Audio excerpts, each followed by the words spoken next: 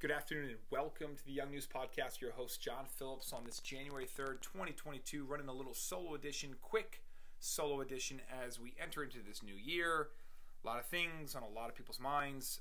What's on my mind, really, just to sum up what I am thinking right now, is ultimately the question. The question is this all there is? Is this world all there is? Is there just a physical world? And the idea of a spiritual, eternal world is just an illusion. It needs to be asked, and it is being asked, either consciously or subconsciously, by millions, hundreds of millions of people all across this country. And what the answer is will depend on what type of future you will see. Because if this is all there is, the five senses, the physical, you will see then a blending of the artificial intelligence with the human being, because the justification is, if this is all there is, wouldn't we want to prolong life for as long as possible? And I think there's a strong argument to be made if that is true. But ultimately, if it is not true, and we are spiritual creatures meant to live a spiritual, eternal life, well, then that changes the game. Because then ultimately, this is not our home. This is just a stop. And if this is just a stop, and we do have a soul, it is very important how we act in a way in which respects that soul. And people have to ask what they are doing to respect that soul. Because right now, if you decide to say that I am going to continue to live in my luxurious lifestyle, I am going to continue to do things to keep me, quote unquote, safe. And yes, it's coming at the expense of younger generations. That is your approach, because after all, there's just the physical world, and that everything after this dies. Well, I mean, that's going to ride out for a few years here. And I think this is a question specifically has to be asked by the generation of Americans who are just about to retire or have retired with pretty solid good money, good networking, and pretty high leadership positions, meaning the decisions that they decide to make and the choices that they have made all have major repercussions for society. And so what are we doing when we see people say, strap a mask on those kids because I want a couple more years of retirement?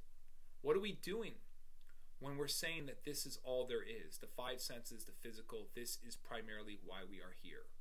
Well, we're doing a lot of things that are going to have unintended consequences. And you already kind of see the approach that is being taken. One of the most common ways that you've seen this as a culture is through the mask wearing, the dehumanization of the human being. You see a human being blocked off from seeing a smile, a frown, a complete face, something that is totally not human, unacceptable, and has not proven to work, specifically when it comes down to safety and staying healthy and away from viruses that can cause infection and kill people. It doesn't work. The evidence isn't there. People know that, but people still do it because it makes them feel good, because they're going to survive. And if they survive a couple more years, and after all, this is all there is, just the physical, not the eternal, not the spirit, not the soul, well, then that's how they justify the actions that they're taking. This is where we are right now, and everyone out there has to ask that question, because how we answer that question will determine what the next 5, 10, 15 years will look like. To me, that is the question that is on trial right now. That is the number one question that is being on trial. Everything else secondary. Everything else, from vaccines, from wars, from the economy, from finances, from kids, from families, from faiths. This is the number one question. What is a human being? What does it mean to be human? Is this our primary life? Is this our secondary life? Do we have a soul? Are we a soul? Are we a body? This is the number one challenge, the number one thing that we as a society are being faced with. And we can either avoid these questions concerning the human being, or we can face them dead on. And what I have noticed is that people who are big supporters of artificial intelligence, big supporters of technology, big supporters of making this physical world as wonderful and as special as possible so that it can create safe and stable standards so people can live as long as possible at at any cost, by the way, even the cost of your own autonomy, well then, quite frankly, the metaverse is the future. And it makes sense according to that worldview. You have to ask yourself, what are you doing in response to that worldview? Are there some things that they are missing? And the number one thing I would argue is they're missing the fact that that is wrong. That we are spiritual creatures with an eternal future. Not physical creatures with no eternal future.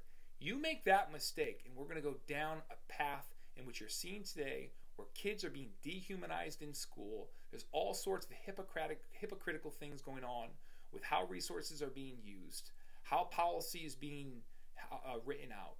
And this is ultimately the question you'll have to ask. And not just you, but everyone, including myself. So these are my short few words this morning on this January 3rd morning. Look forward to being back with Sean later this week. And until then, have a great day.